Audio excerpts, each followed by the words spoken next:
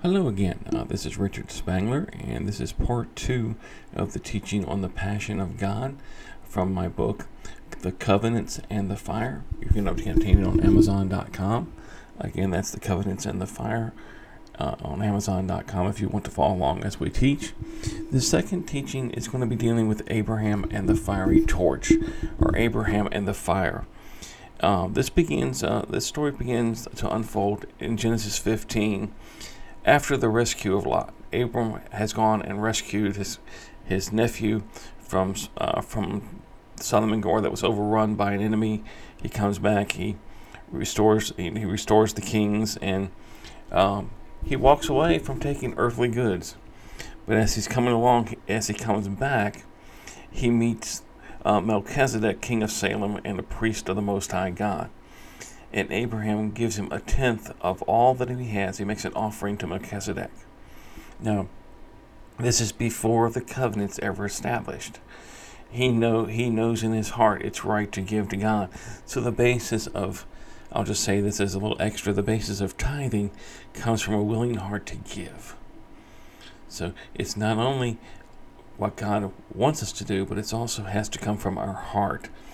And we could preach on that a lot more, but we won't. We'll just move forward here.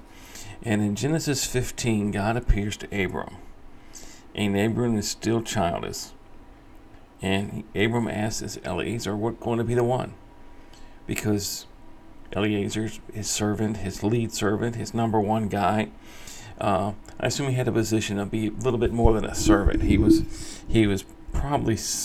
second in command to Abram. And he had a relationship with Abram that goes beyond servanthood and master. So it's a good question God asks. Is Eliezer the one? And in Genesis 15:4-5, the word of the Lord came to him and said, "This man will not be your heir, but the son who is of your own flesh and blood will be your heir." He took him outside and said, "Look at the sky and count the stars. And if you can indeed count them, so shall your offspring be." This is an amazing point. Here's Abram.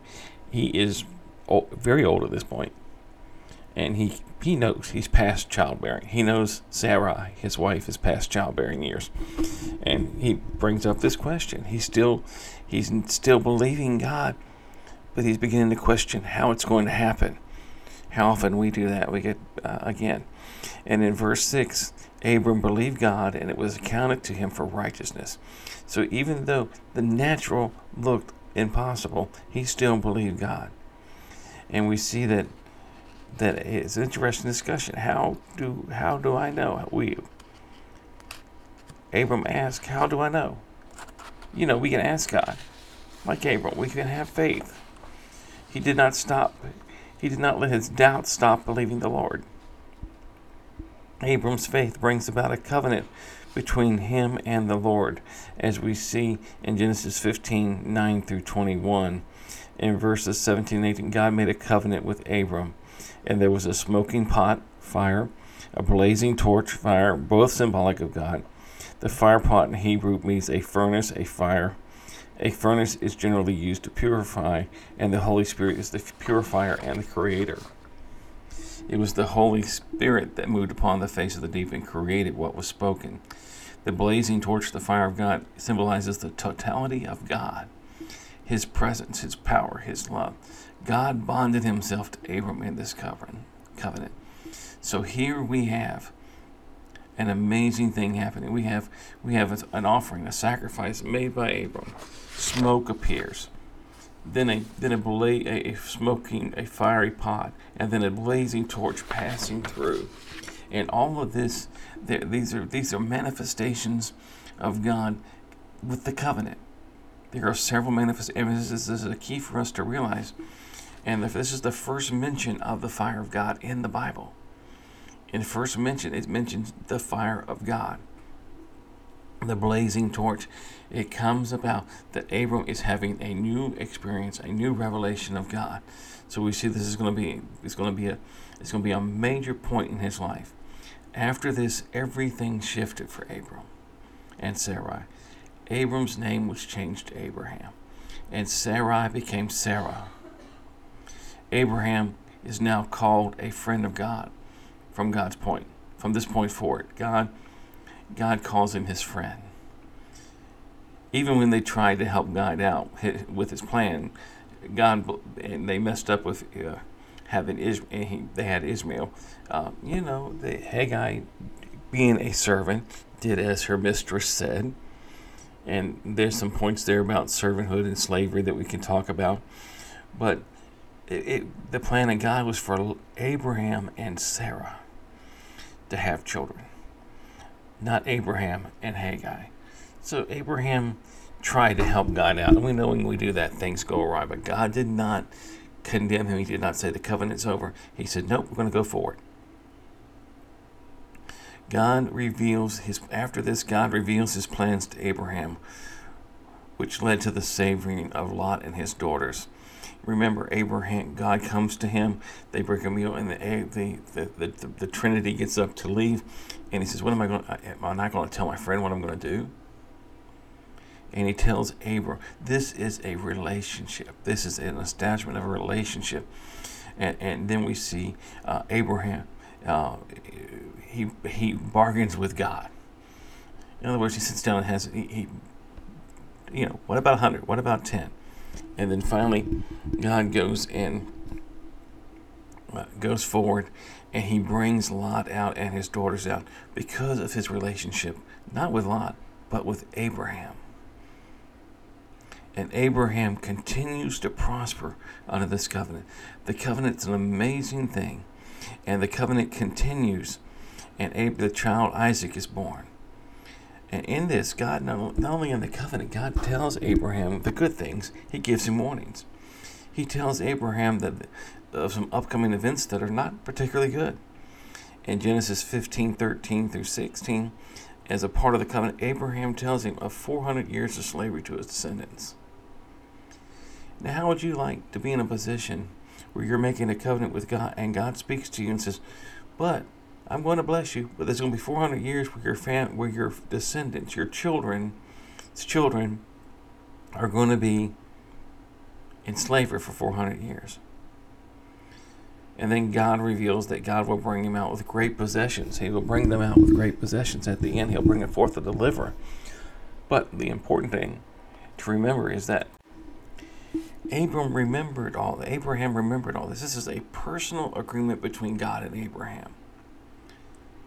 Abraham was committing all that he has and committing God, and God is committing all that he has to Abraham and his descendants. This is the beginning of a personal relationship between God and Abraham. And it starts with fire. It starts with a manifestation of love.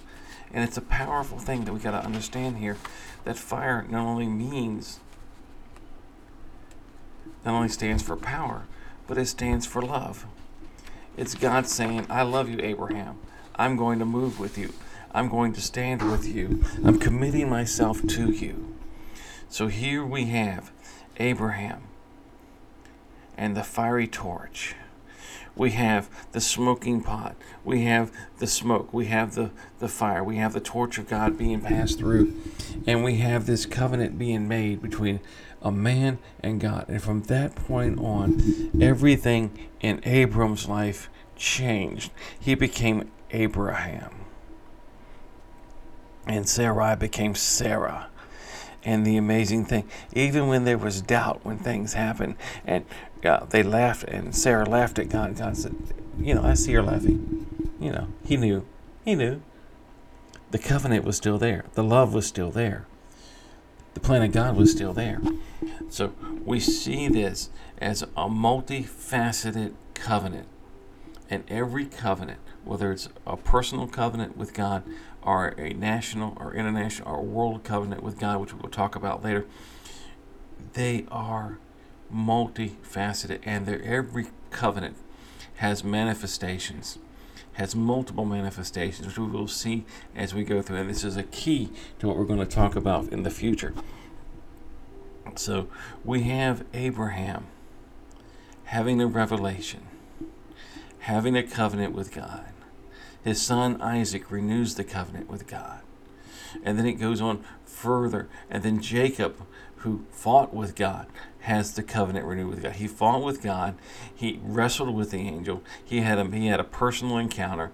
in multiple ways with God, and he is blessed. And then accordingly, it comes down to where Jacob's life catches up with him a little bit as he deceives Laban, and it catches up with him with his own sons selling Joseph into slavery, and Joseph rising up to become a great ruler and a deliverer for Egypt and for the world, because of the famine that comes. So God used Abraham not only to bless his family, but to bless the families and the whole earth.